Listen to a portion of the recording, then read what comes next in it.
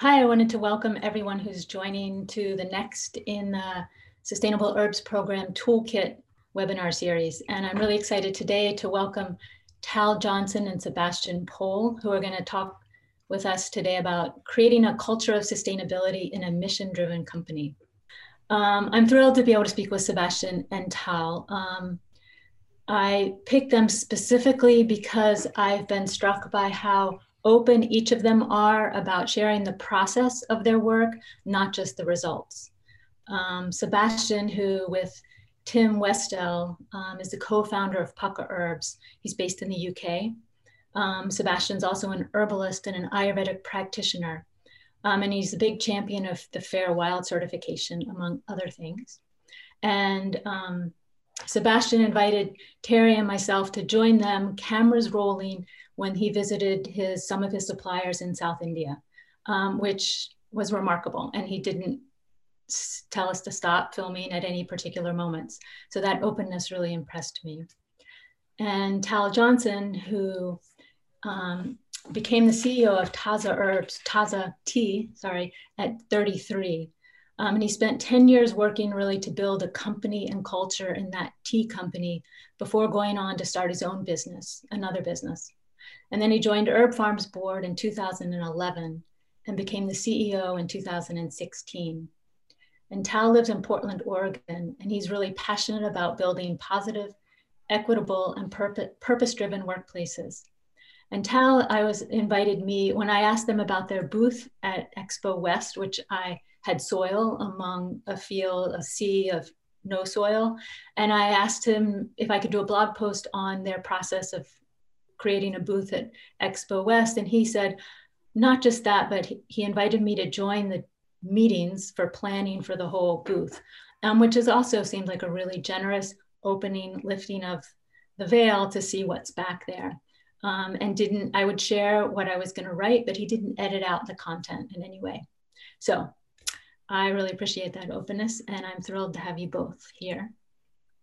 Sebastian, I wanted to start with you and ask if you could just talk about the process of, you started Pukka Tea in your kitchen and you had a lot of ideas about the value of that and how you went about instilling those values in what's grown and grown.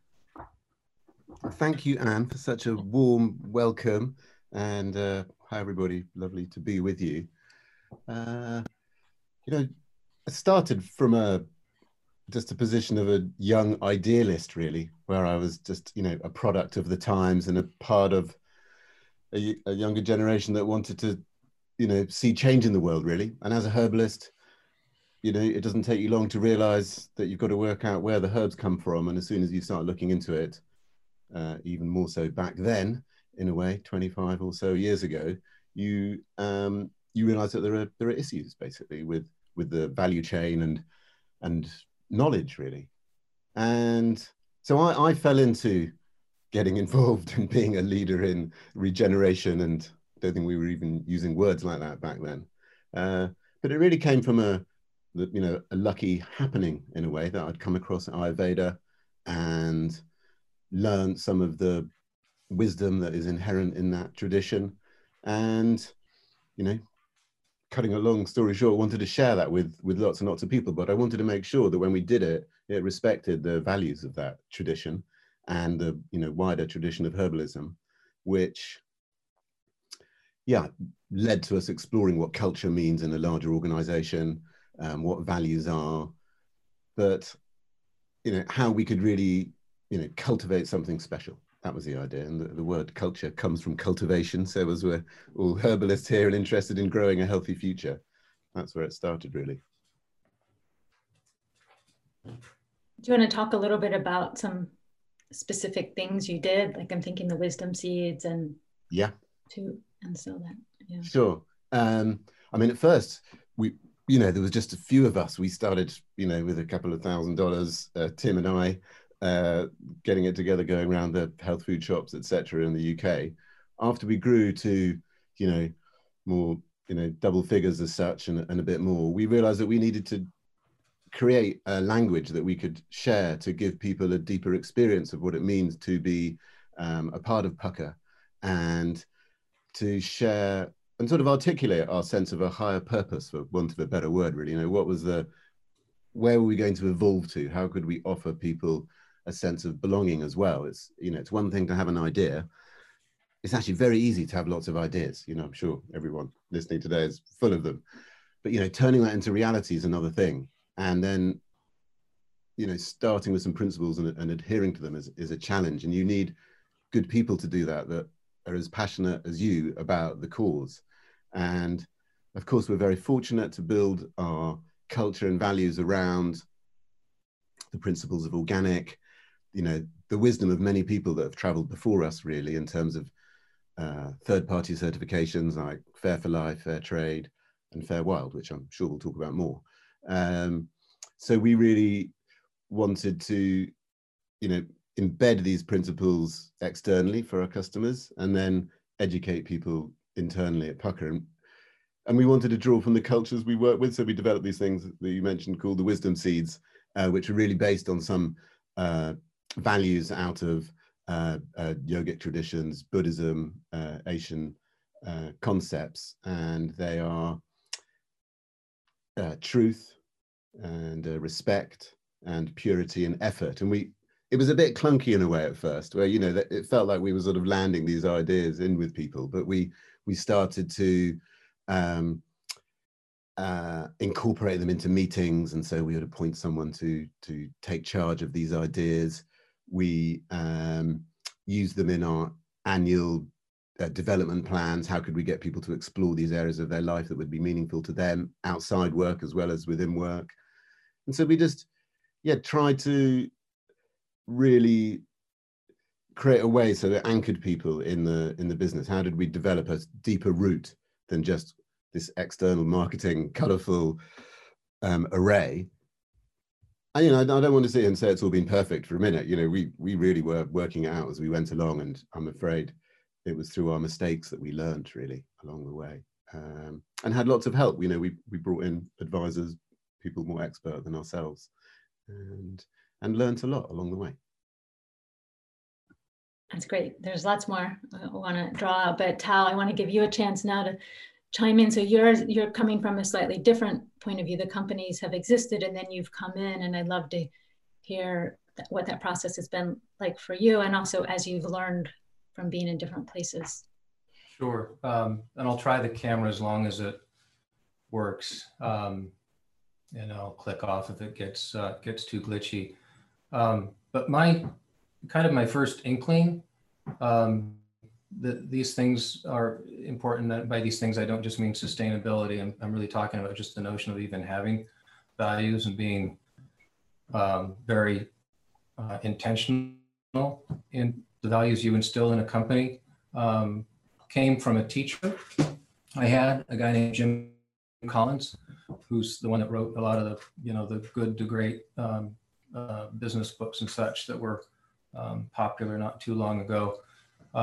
His first book is actually my favorite. It's called Beyond Entrepreneurship.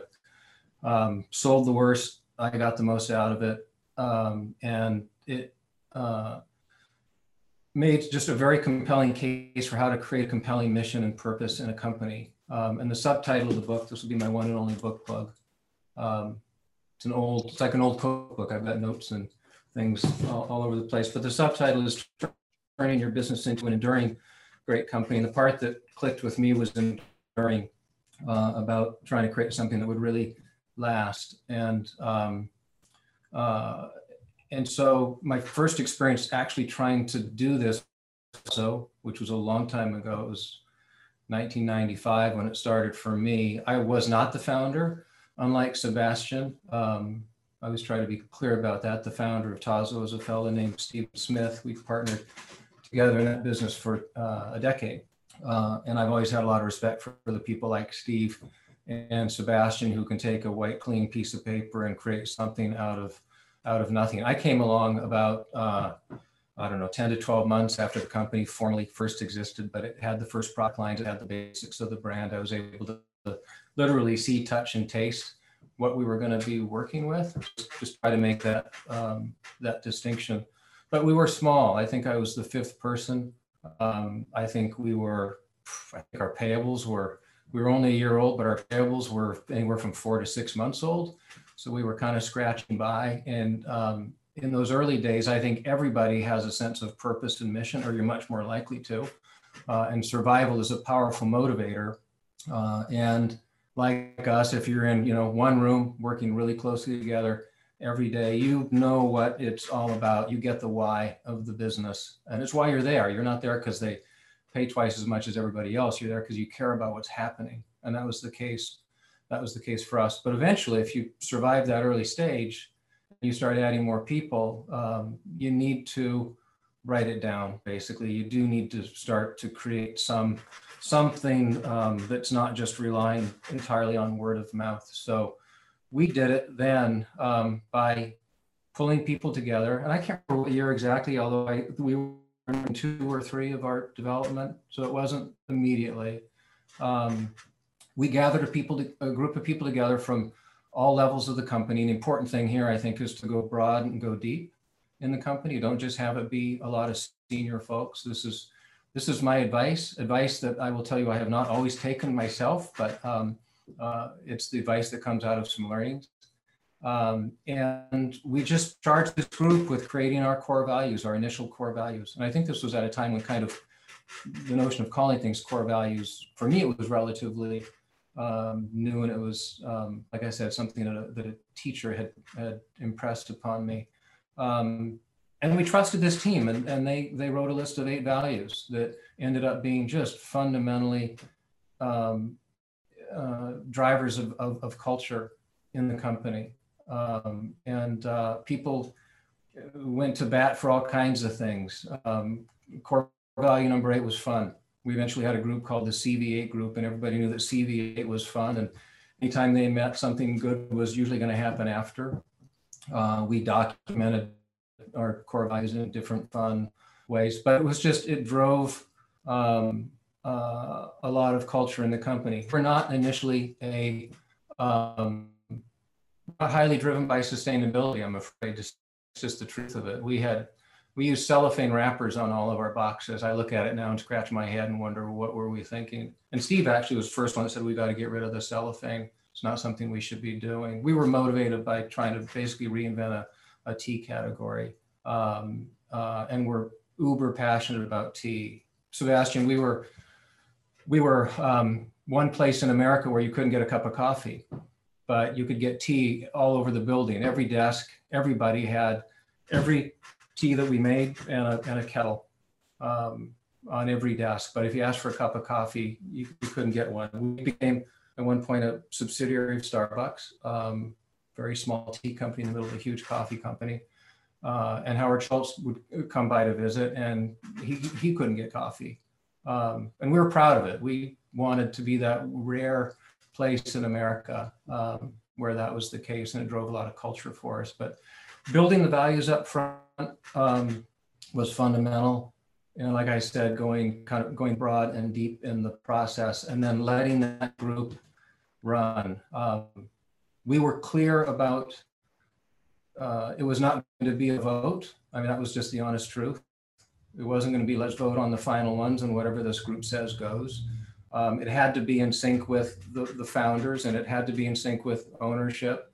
But we also tried to guide that process really gently and trust that group with these decisions. And that is really what happened. There wasn't a veto at the end of the day on anything. And so people, I've always believed, people tend to support what they help create, and going through that process helped everybody understand it, buy into it. We had evangelists, all over the company from that day forward, because they were part of putting it together in the first place. So early days, we didn't need it. We got to a point where it became really important to have it.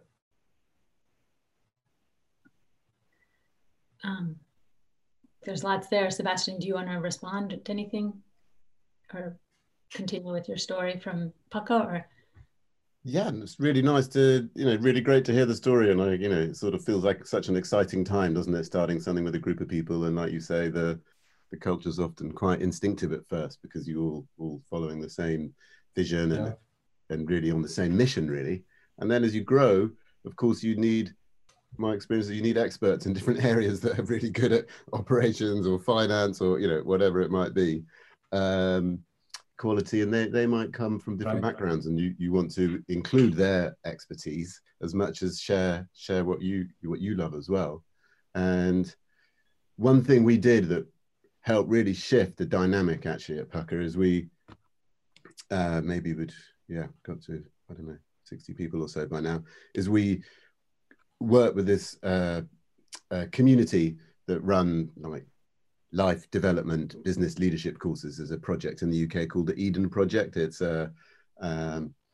like our eco Disney World, where you can go and see lots of plants, and there's like a big dome biosphere you can go in. And we took the whole business there in groups of 10 or 15 over the space of a couple of years. Well, it's been going on for a few years now, and people would have like a 4-day immersion in nature as a small tight group based around these wisdom seeds, as just as sort of hooks, if you like, to ground it.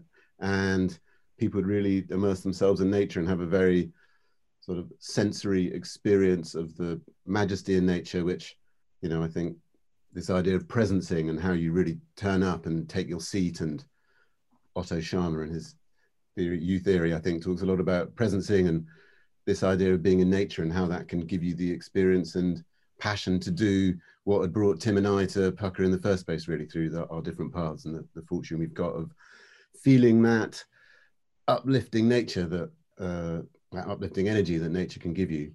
And we were trying to deliver it in a small cup of tea or a you know, good quality capsule. But also because you're pushing boundaries as a young business, and one that's trying to shift the culture in the world you're in a way to make it more sustainable. You know, you're pushing stuff uphill. You know, you're short of resource, whether that's money or time.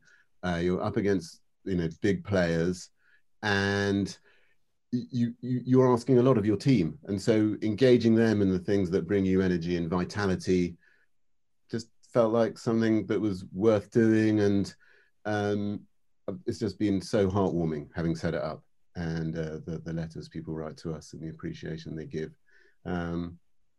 That, you know, really serious immersion in nature and exploring their own inner lives that they might not have had a chance to do, and having really good parties.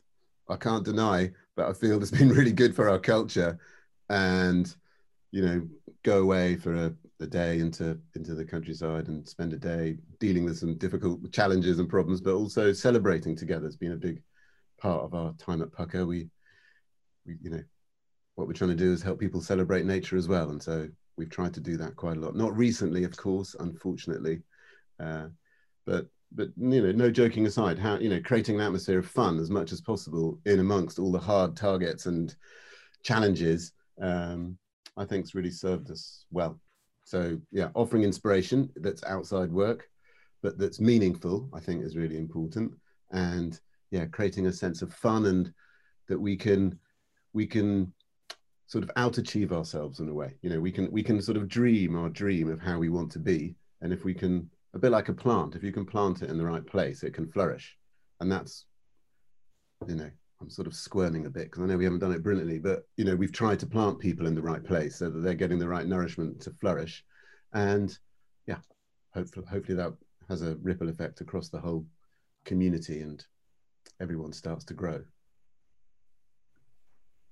Well, I don't think anyone's done it perfectly, right? I mean, that it's, and what I'm impressed with the Eden Project also is the attention to relationships, and how so many people talk about that so important in sourcing botanicals, but also nurturing those within the company, which can also often get focused on meeting budgets and deadlines and that sort of thing. And so that attention to those relationships. And I'm curious, Tal, if you could talk a little bit to take that further, and how, you know, at Herb Pharm you have a farm, so there's that relationship with plants and place, and how these qualities of nurturing a culture and community balance out with the business part of meeting budgets and, you know, sourcing botanicals in a complex world.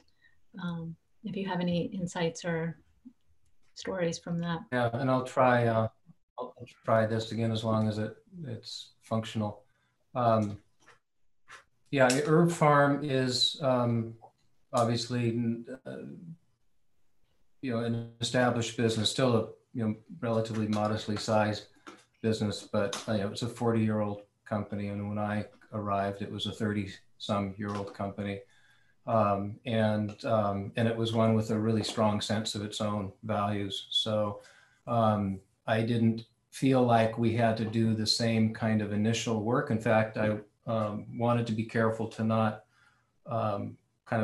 frankly screw up what was already there. A real strong culture built around making plant-based medicine and doing it with extraordinary quality and meticulousness, and things that flowed right out of the founders' veins, Ed Smith and Sarah Katz.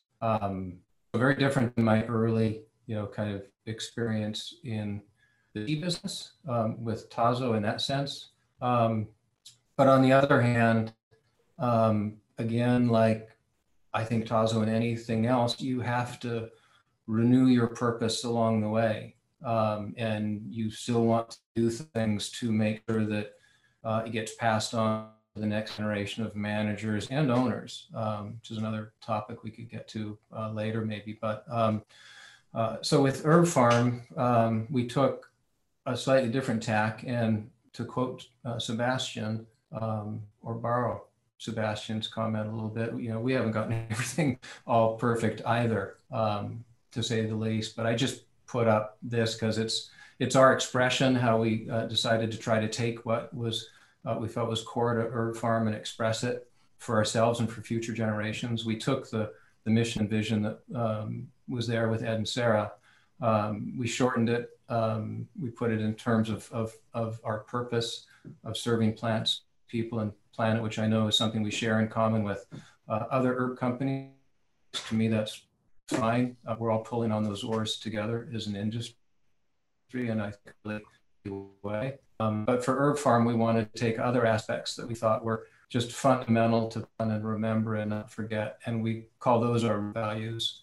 And those are things like our values as farmers, because we are farmers, herbalists. We try to keep herbalism on a pedestal as much as we can, and we have some probably who wish the pedestal was higher than it is at times. But I want and we want herbalism to be front and center at the table on a pedestal, like I said, in all of our decisions. And we always want, in everything we do, to practice sound quality herbalism in our product development in particular, but other things as well. Other core values as educators, as employers, things like their root values, rather, educators, employers, and the one that I like to call our taproot, which is stewardship. Just that we're stewards of the planet, we're stewards of this company and these products that are important to people. We're stewards of the business for next generations of managers. And it's one of the things that impressed me most when I first set foot on the property at Herb Pharm was this notion of just long-term stewardship that my predecessor, the CEO, Mark Allen. Just Tal, can I introduce Tal? I'm at Tal. And then I think started with Ed and Sarah. So we took these things, put them in terms of root values, and that's how we express them to ourselves and outwardly. Now, the qualifier is, I will say in hindsight, we did not go deeply enough in the process of kind of sucking out. Yeah. I think maybe Tal, if you put your video off, because you're breaking up. Oh. I think it's checking out. But anyway, either way, I completely agree with him. It's something that you just need to keep revisiting, and that's part of the fun. It's a bit like, with the family, isn't it? You've got a different requirement at the different stages of all of your lives and how you're living and evolving together, whether it's children's behavior or adults' behavior, how you engage together. And, that is, of course, hard when, what helps you survive is your cash flow and your business on the outside. you just have to prioritize it. You know, it's a bit like with one's own life. You know, it's hard to go out and do a run or squeeze it in, isn't it? Sometimes, or not that I run, but you know, whatever. You just have to prioritize it really. And that, I mean, one of the biggest learnings for me, I mean, I don't like to think in terms of regrets, but yeah, I wish we'd employed a real expert in people management earlier on. That was a real eye opener, probably because they were so good when they came and sorted so many things out. But that was a really important area. You know, we spent a lot of time focusing on our value chain and our suppliers and traveling around and building relationships, and a lot of effort on quality and criteria, and a lot of effort on our customers. And you know, you've got to nurture this. Is sustainability. I mean, I think you've been really good at this, Anne, in the Sustainable Herbs project, as you know, as well as exploring how that really lives for the grower, you know, the people doing it as well, you know, which in a company's case, maybe a grower or a, you know, the team that's working in whatever department. And that's why I love Fair Wild so much as well, because it you know, it looks after the plants and the ecosystem, but it looks after the community. It's a very holistic and integrated approach. I know that's slightly different subject in a way, but I think there are these examples we can follow in whatever business you're in. You know, it doesn't have to be in the herb business, you know, it can be in any area that can follow you know, the principles of nature really is what we've always tried to seek as a reflection. How can we look at our organization, our tribe, our family as a living system? And, you know, it's always difficult in a fast moving business. You know, our whole industry is going through radical transformation at the moment and growth. How we help people keep up with that and embrace that change. You know, there is such a lot of requirement to be agile and adapt, whether that's, you know, commercially or personally. You have to try and create that environment where that is celebrated really, and that can be a challenge, because it normally requires extra effort to do something new for the first time, or, you know, to stretch your, you know, what you're adding in another certification sort of, you know, one of the challenges when you're going on. So has to be it's that balance, isn't it, of stretching far enough that you can see something, a world that's better than where you live, but it's keeping it grounded enough so that it's digestible on a day-to-day basis. Well, and it also seems so curious, both of your thoughts. So you're both in an industry where there's big pressure on price, and you all have to compete in that marketplace. And the qualities and the work you're talking about require time and resources and investments, both in the human relationships, but also in the supply network, you know, and spending more time investing in like the certifications, regenerative farming or Fair Wild. And so talk a little bit about how, you know, I guess in a procurement decision making, how do you ensure that these values actually make it through that, oh, I can get this herb for 5 cents less per pound? How do you get those values into those micro decisions, which is ultimately where you're going to be measured on sustainability? If you're asking me, I mean, you know, it comes down to the leadership and what the leaders want in a way, because that's the guidance.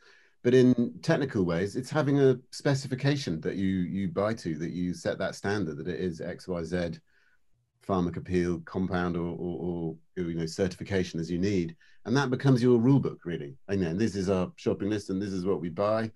And if there's a way of planning with your partner to work out a fair price, you know, how you can get to a price that you know you can sell at and that they can afford to as well, you're then in a partnership. And I suppose we've always tried to create long-term forecasts, give people confidence that we're there for a long time, you know, create a relationship so you can both invest and trust that you can do that. But I would just say one thing on that, you know, we're all in a fake economy because you're incentivized to buy cheap, unsustainable food, clothes, everything, basically, herbs especially. And whilst there is a subsidy and a progression of the promotion of nitrogen and pesticides, it's a bit different in the herb world, but generally in the agricultural world, you're always going to be competing with a market that's got a drug to make its plants grow bigger. And so we're sort of dealing with an addicted cycle. And thank goodness, particularly coming out of America as a European Brit, there's such a powerful movement of ecological awareness in some quarters, which I think is really driving this change. And if we can all push towards a way of the polluter being responsible for their pollution, I think that levels the playing field, and we can then buy goods that are at the appropriate value, i.e., if it is more expensive to grow regeneratively, then that should be in a level playing field where your competitors are essentially taxed for polluting the planet. But probably slightly deviation conversation. Not quite sure what you think, Tal, but we tried. I agree, Sebastian, with everything. And I'm sorry, Anne, I got completely kicked out of the meeting, and to been able to log back in. I've always felt it's important to just stay in complete control of that cost quality trade-off decision, which is why we've not done things where we have to outsource that element to somebody else, because it's also a sustainability cost trade-off. As Sebastian said, it costs more to farm regeneratively. It costs more to do a lot of the things we do. We trust that we have enough support in the marketplace. And I agree, Sebastian, with everything you said about externalities that are pushed off on the planet, and companies are not bearing those costs the way things are set up now. But we trust that we have enough support in this marketplace to sustain our business, and have built our business model in a way that we can sustain the business. But it's a competitive disadvantage, and it's probably one of the biggest obstacles to scale, because the economic incentives are so powerful for so many others, and just the basic needs of people who are buying products, and people are so stretched. Those incentives for many become necessities rather than just an economic carrot that they ran after. It's not that for many, I think. And one of the biggest challenges is scale. We're doing things right, trying to do things right anyway. You're doing a great number of things extraordinarily well, I think, with probably more scale than we are. But if you look at the planet and you think about our collective impacts, solving for scale is one of the, I think, the greatest needs we have. I don't know what the solutions are. Tom Newmark from Carbon Underground gave a talk to part of Herb Pharm not too long ago, and he made a very compelling case for the need to get a lot of the things we're doing at scale. And how we do that, that's a longer conversation, but it's essential that we do. We're in a race to take what some of us are doing and to get it to scale for the benefit of everybody in the whole planet. I'd love to chip in, just given that we're in the middle of a massive health crisis. In terms of scale, there's a need for natural herbal medicine to be actually accessible at scale as well. And I think that's one of the great sort of areas that hasn't quite joined together is the environmental movement and the health movement. I think they share the same values, but we haven't quite, there are bits going on. We haven't quite found a way to harness that power of two great movements going in the same direction. And and you can see it happening with nutrition and organic food. Obviously, herbal medicine is a little bit deeper down the journey, but you can see ripples of it with the evidence base for herbal medicine being so exceptional, the quality of lots of companies now, all the sponsors of ABC, etc. A lot of them are their great quality. You can see that shift being able to happen. And like Tal says, the scale thing is essential for accessibility, because of the cost, some of it could be perceived as being unavailable to wide swathes of people. And one of the ways to change that on a positive sense, rather than the taxation system I was mentioning before, is to incentivize farmers so that some of the subsidies, the many billions of dollars that are given every year to farmers, are shifted to regenerative agriculture rather than these sort of fixed payment systems that we seem to have in Europe. You get paid just for having the largest amount of land you have. You get paid for that. It's ridiculous. And you don't get paid for how you look after it. I wanted to stay with this tension between like vision and values, and then scale and growth. And Tal, I wondered if you could talk some about ownership and the importance of thinking about ownership and the role it plays in navigating that journey. Because as you both say, we have to reach larger. Yeah. So. Yep. And I'll switch to something regenerative and pleasant to do that. Yeah, for people who may be at an earlier stage of a business and raising funds, my advice is that those early decisions have far-reaching consequences. When you're deciding who is going to own some or all of your early vision, and when you are most desperate for funds, I totally understand it. Just make those decisions with care. And I would just say in general, beware the highest bidder. They have the highest need for returns. They have the greatest need to take risks. They may put the greatest pressure on quality and values. So make those decisions with care. There are a lot of things you can do to protect against the downsides, though. One of which is, Sebastian, what I think you've done, at least from the outside looking in, which is to make these values so integral to what you've done that there is no incentive to change them. The incentives are to perpetuate them and to grow them and to build on them. And that's really probably the best way to do it, because it puts you in sync with the world in which we live as it is more. So kudos to that. I think it's probably the best and most important thing to do. We've obviously tried to do that as well over the years at Herb Pharm. We've taken another step we're able to take, which is to become a B Corp, or in our case, a B LLC. And we did that really to try to pour as much cement, if you will, if I can use that as a metaphor, on the values of Sarah Katz and Ed Smith. So that we did all we could to, I guess, two things. One, institutionalize those values by writing them into our legal documents. And then two, just as importantly, I think, to give all of our managers, current and future, legal permission to make decisions beyond profitability and beyond the bottom line, and to compromise and make sacrifices for other objectives. So, because there's an argument among some anyway that you have to maximize shareholder value. I happen to think there's a equally or more compelling argument to the managers should be free to kind of seek or optimize the outcomes for their own values, including sustainability. But we wanted to give our managers clear legal permission to basically sacrifice economics for the greater good, or for more important things in the long run. So B Corp's another thing you can do, at least in a lot of US, if not all US locations, to try to bake those things in legally as well.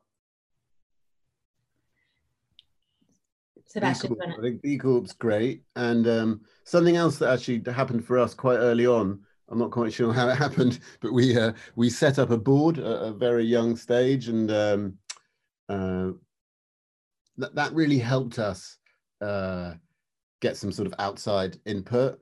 And then, when our ownership transferred into Unilever, we established a mission council so that we have this external body of experts in agriculture, environment, health, regenerative farming actually as well. And so, they're like advisors, friendly critics, you could say as well. They're there to keep an eye, to help us stretch.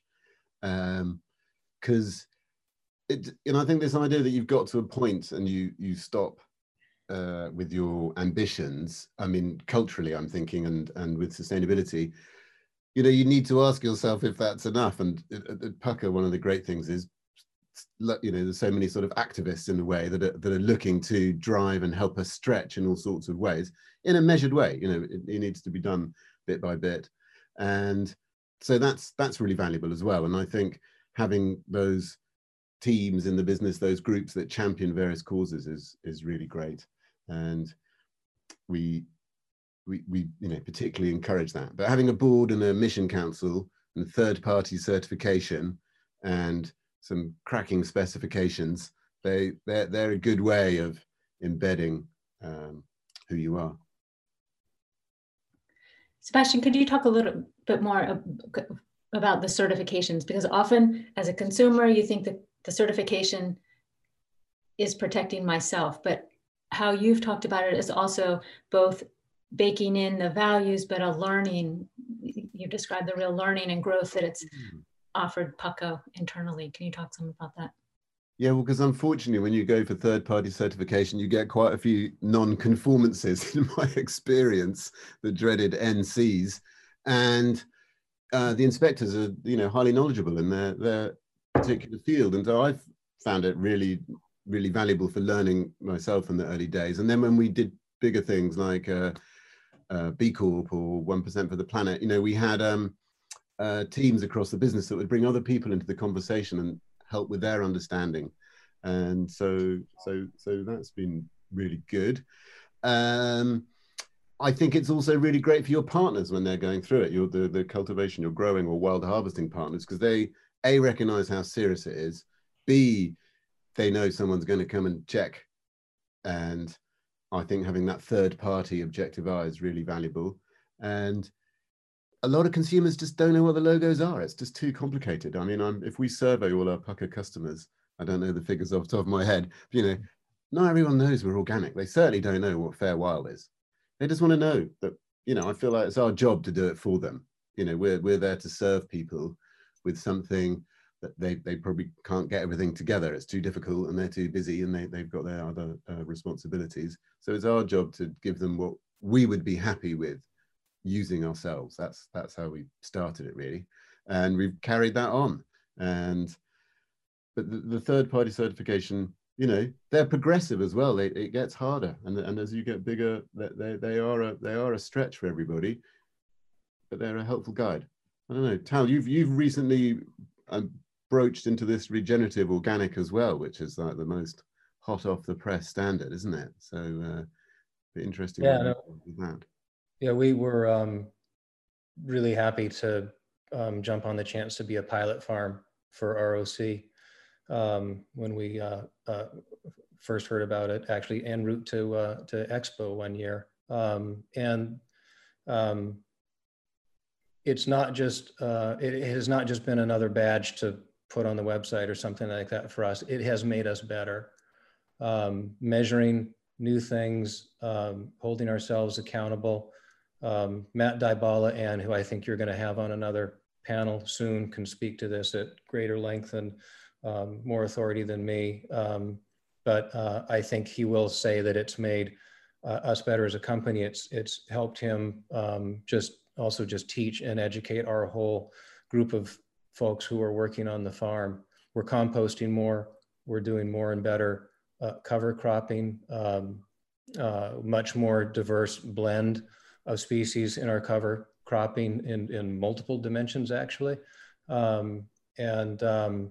Yeah, it's been good for us. I have to admit, when I first heard about it, I thought, all right, going beyond organic, that is important. Regenerative is essential for the health and future of the planet, and that's why we jumped on it. I didn't expect it to help us improve as much as it has, and so that's been I think a really good thing. We leave a lot more land fallow than I think Herb Pharm used to back in its history. There's a number of things we're doing, and we have a lot of certifications, and it's hard to keep up with all of them. We're salmon safe because of a riparian project we did on a creek that runs adjacent to our farm, planted hundreds of trees for the health of that creek. We're bee friendly. The woman who tends to our botanical education garden identified a new species of bee on our farm. B Corp certified organic, regenerative organic certified. There are a lot of them. They're hard to keep up with, but they made us better. It's not just been a badge. That's kind of a fun aha for me. And one of the questions, Ed Fletcher's kind of builds on what you're both talking about, huge investment in these certifications, whatever they are. And Ed asked, how can companies best quantify the advantages of regenerative practices, or say Fair Wild, so the financial folks are satisfied? So again, it's sort of how these values, how the rubber meets the road. Well, first off, get financial folks that buy into the values. That's the first step, because sometimes it won't pencil. It doesn't have an obvious ROI, right? What's the ROI of planetary health? Well, I don't know the equation, but I think it's pretty big. And I don't mean to be flip about it, Ed,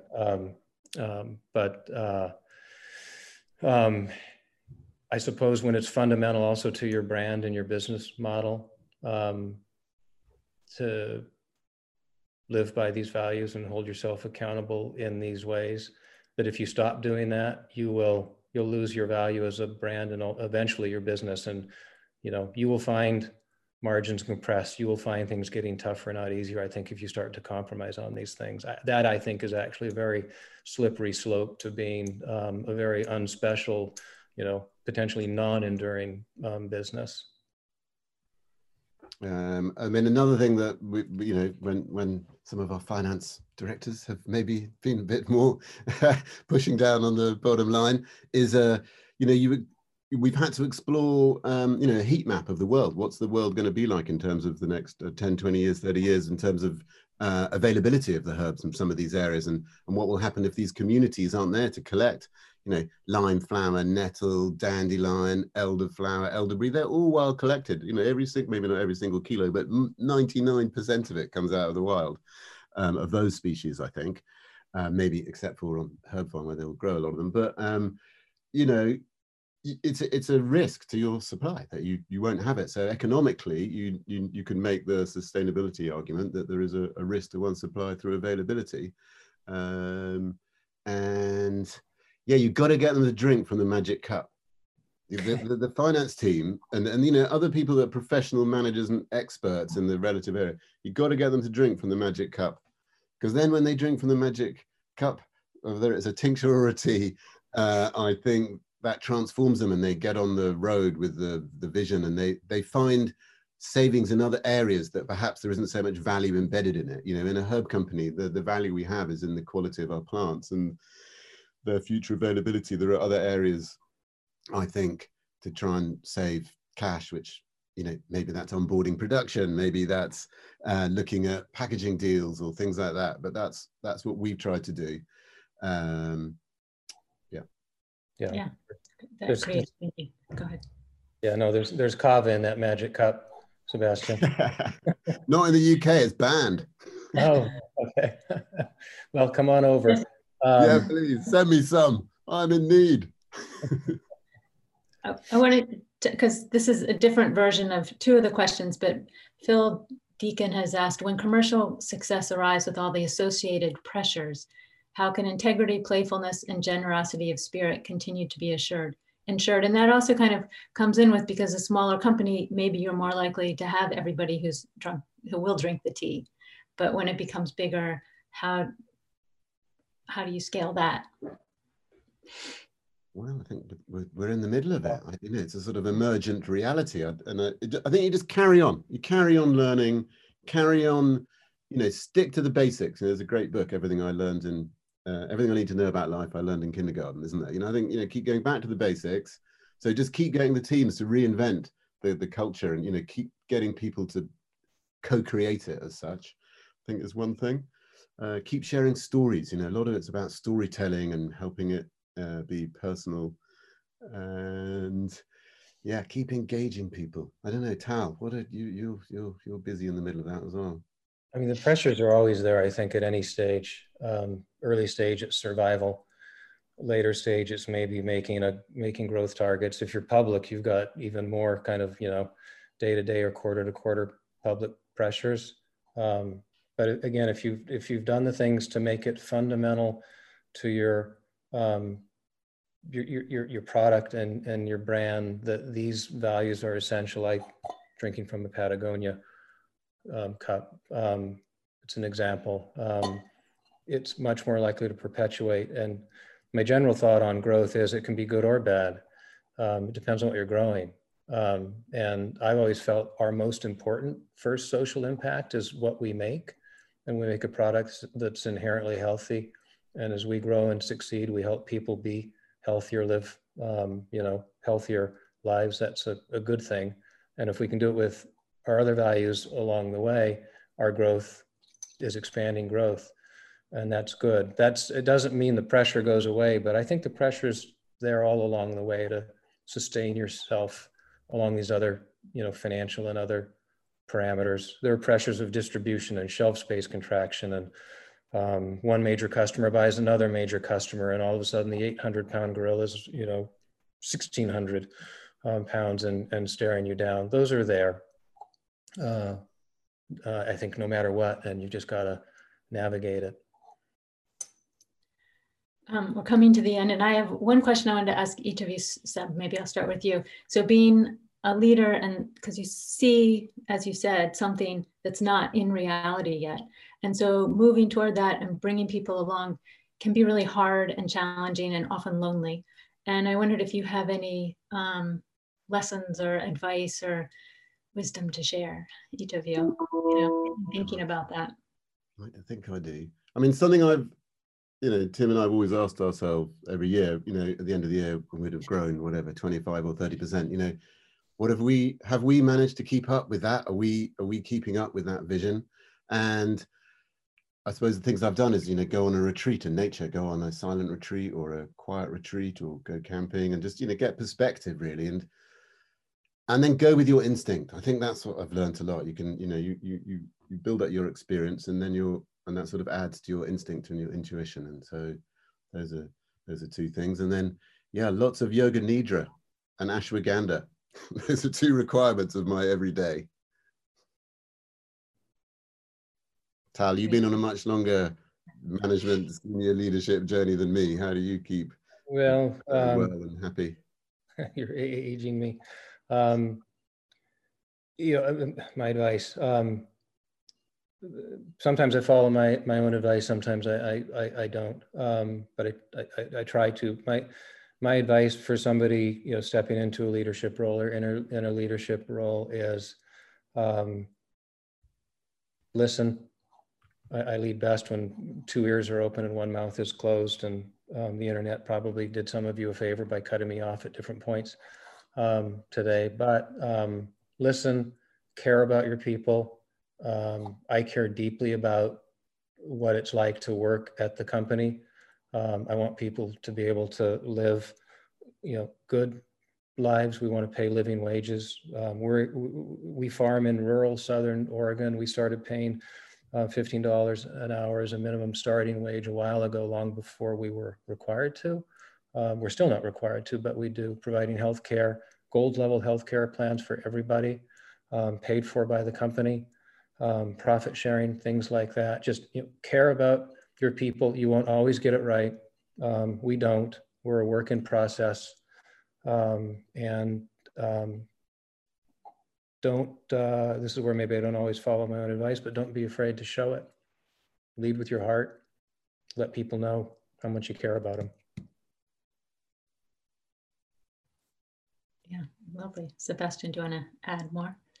Any other thoughts before we wrap up? Not really. I think it's really nice. I think that's just perfect. I think, listening, going with your heart. At the worst, you'll have been true to yourself, and at the best, it will come true. I think, that's the best thing. I think we're all in a space where if we're lucky enough to be able to dream about being a part of a world that's slightly different, how do we contribute to that really? And we have to visualize that, and we have to articulate that.